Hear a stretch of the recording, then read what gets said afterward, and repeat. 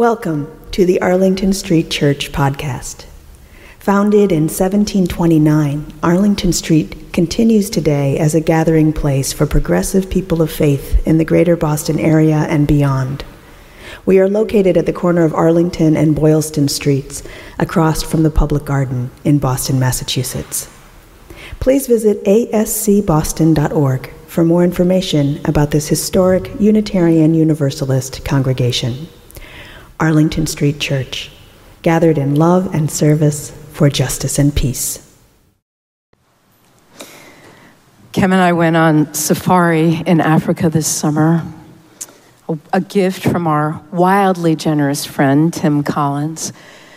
We flew to Rwanda to trek through potato fields terraced into the sides of the Virunga volcanoes in the northwest corner of the country, up through dense jungle to where trackers were waiting with families of mountain gorillas. The species' American primatologist and conservationist Diane Fossey famously, heroically saved from extinction. Picking our way through the lush tangle of shimmering green foliage, suddenly we were in the midst of these extraordinary beings, sharing the morning with 400-plus pound primates with whom we share 98% of our DNA. It was beyond our wildest imaginations. But Rwanda is much, much more than that. The first thing you notice as you ride through the capital city of Kigali is that it is immaculate. That is in part and thanks to a pioneering ban on plastic bags. But it is so much more. And when you learn why, you have a window into Rwanda's extraordinary people, the beauty they have brought forth from unimaginable suffering. The first time I remember Rwanda being in my consciousness was the spring of 1994. My friend Mike Ward and I were about to give a talk at Kripalu, a spiritual wellness community in Western Massachusetts, when the person introducing us asked for a moment of silence. A terrible civil war had broken out there, he said, and across the tiny country, Hutus were slaughtering Tutsis and moderate Hutus. I had no way to get my mind around that, and I still don't. We now know that while the world stood idly by in the course of 100 days, 1 million Rwandans lost their lives. Years later, in 1999, as a member of the Women Waging Peace Initiative, I met my first Rwandans. One of them was Rose Kabuye. Raised and educated in Uganda, she joined the Rwandan Patriotic Front. When the RPF was poised to cross the boundary into northern Rwanda, making their way to Kigali to retake the capital and try to stop the genocide, Rose had just given birth to a baby girl. In the swell of the advancing forces, she turned from the tide just long enough to hand over her infant, then joined that first wave of the invasion. Against all odds, the RPF was successful, and in 1994, Rose Kabuye was appointed mayor of Kigali. Another Rwandan, one who became a close friend, was Aloysia Inyumba. Aloysia's neighbors had been murdered. Like many other survivors, she adopted their children. Aloysia Inyumba went on to be the executive secretary of the National Unity and Reconciliation Commission, the Rwandan version of South Africa's Truth and Reconciliation Commission. In other words, most of what I knew of Rwanda concerned the genocide. In fact, it's a huge part of what Rwanda is today, the trauma, but more importantly, the recovery. Before we arrived, we were told that the Rwandans are eager to talk about what happened, that they are doing everything they can to assure that it will never happen again, and sharing with each of us what we can do to assure that it will never happen again.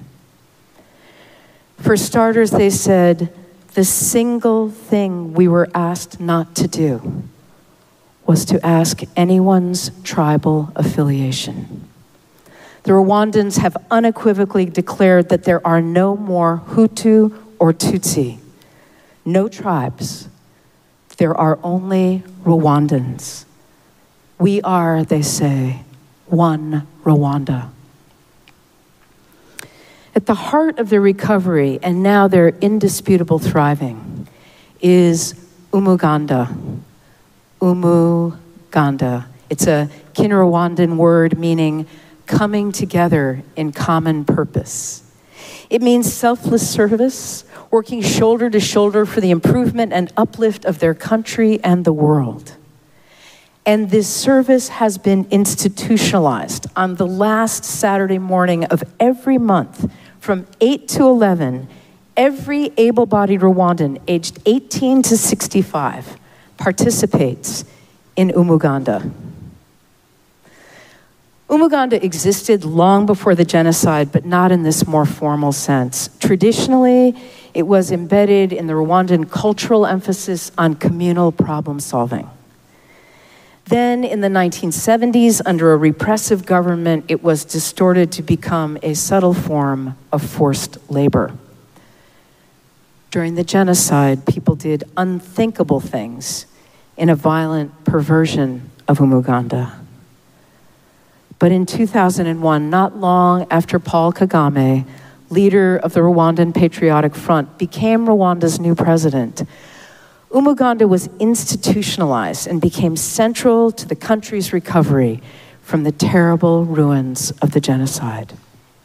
The president himself sets aside the last Saturday morning and pitches in. Did I say that the mean age of Rwandans is 19 years old?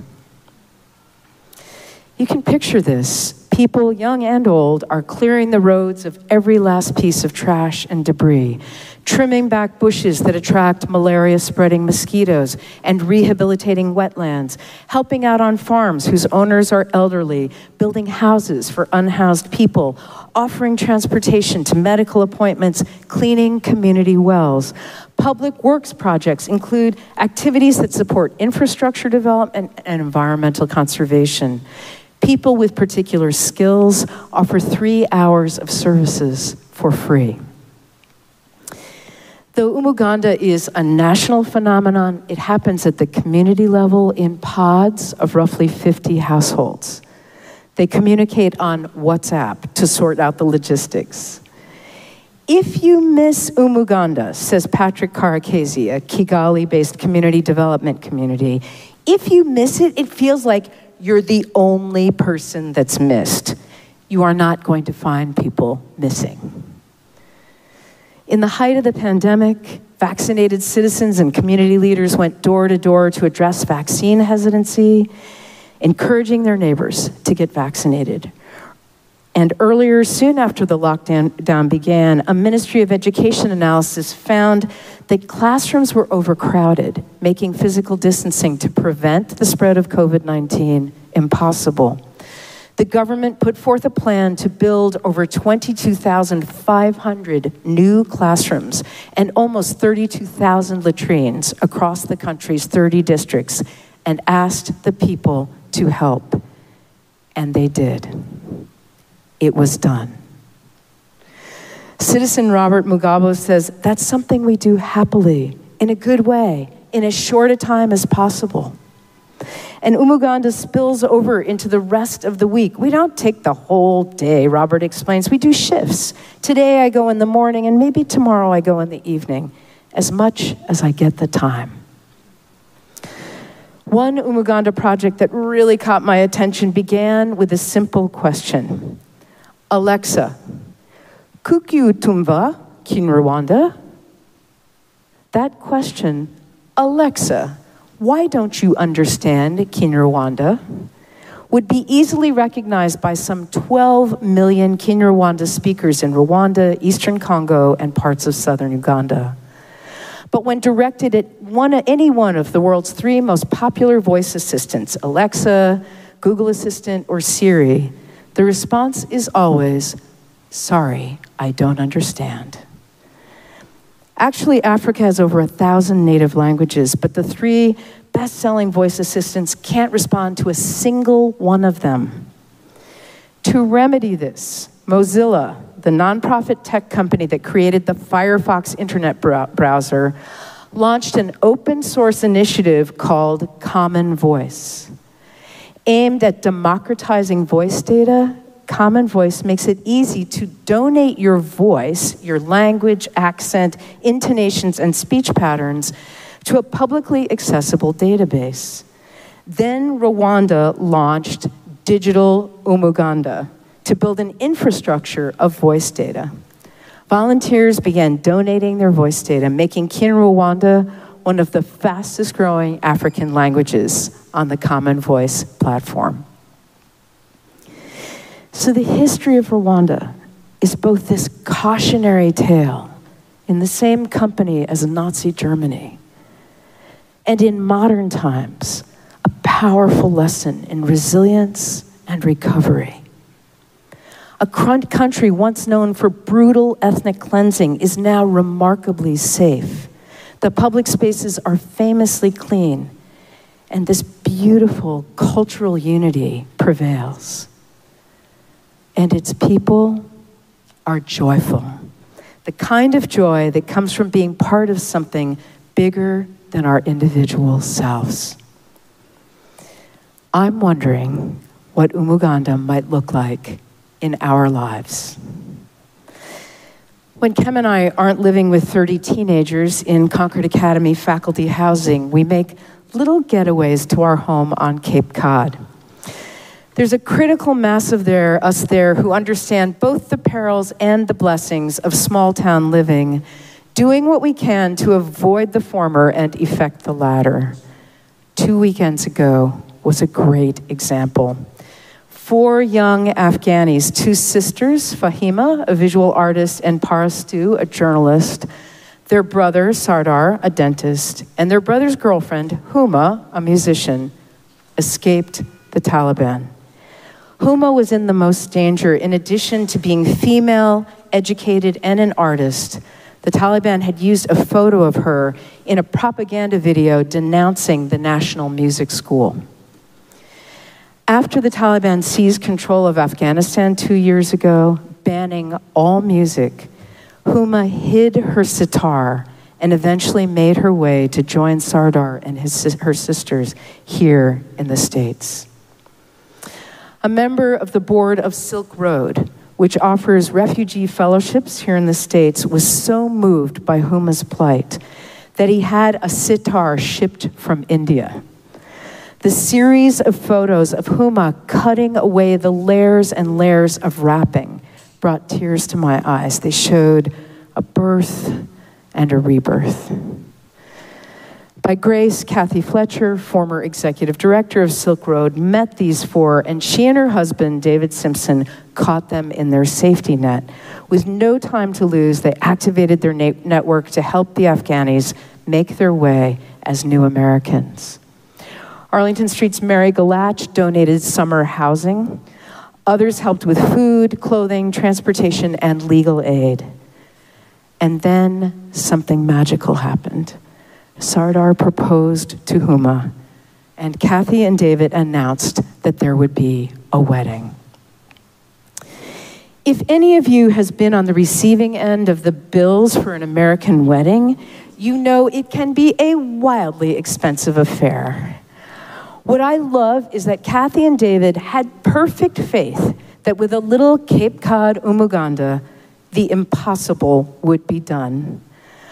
I met with the couple explaining that no, weddings here don't last for 4 hours, and that yes, they really would be expected to kiss in front of all of us. A huge departure from Afghani culture in which there are no public displays of affection. I sent them home to practice. At the same time, in short order, a venue was donated, a musician friend, a DJ, and a sound system appeared. Fahima, Parastu, and Huma cooked traditional Afghani food for the wedding buffet, and the tables were set. My friends Kristen and Liz gathered flowers from their gardens and made an exquisite wedding bower, as well as Huma's bouquet. Everyone brought bottles of wine. We divided ourselves into setup and cleanup, and in between, there was indeed a wedding and a kiss, a small miracle of Umuganda, and a great flood of goodwill and pure happiness. Also this summer, there was a wonderful example of Umuganda, of which we, Arlington Street, was a part. As you'll remember, our own Barb Seidel has a friend and colleague, Silva, a news cameraman, who posted footage of protests against the Congolese government. When the government tried to kill him, Silva and his wife fled for their lives and landed in the United States as political asylees. Their daughters, 16-year-old Deborah and 11-year-old Abigail, escaped and hid out in South Africa. Because they were undocumented there, they couldn't leave the apartment without risking being rounded up as illegals and arrested. While awaiting approval of visas to reunite the young women with their parents, 1 year and 3 months of waiting, Barbara stepped in and invited us to help with providing food and support for these young women. We did generously with Share the Plate offerings and Arlington Street Umuganda. This summer, Abigail's visa finally came through, and she was reunited with her parents. 4 days later, she started 7th grade in a small town in the Midwest, where she joined the soccer team and the school choir. Her journey from South Africa and her school supplies were funded almost entirely by Arlington Street and UU St. Pete, the Unitarian Universalist Church in Florida, where Barbara's parents, Ann and Fred, are members. We're not done. A new visa application has been filed for Deborah, who remains in hiding. But let's celebrate this precious victory of Umuganda and the resilience of a young woman who survived terrorism and treachery to play soccer and sing. Her father, Silva, says, "Please tell the people of your church, I'm so grateful for them. Thank you so much for everything that you've done for Abigail." Thank you, Barbara. Beloved spiritual companions, this is church at its best. Beloved spiritual community at its best. Joining together to do small things and great things that none of us could accomplish alone. Umuganda makes our community better, makes us better. Aligned at a soul-deep level with our mission, answering our call to prophetic hospitality and generosity and love. What more love, service, justice, and peace might we bring to the world by coming together in common purpose, gathering under the banner of Umuganda? Let us find out together. Amen. And now for our benediction, I invite you to put your hands over your heart in namaste. I bow to the divine in you. Because the world is poor and starving, go with bread. Because the world is filled with fear, go with courage. Because the world is sick with sorrow, go with joy. Because the world is seldom fair, go with justice. Because the world is weary of war, go with peace. Because the world is under judgment, go with mercy. Because the world will die without it, go with love. Let us keep this faith, beloveds, and pass it on.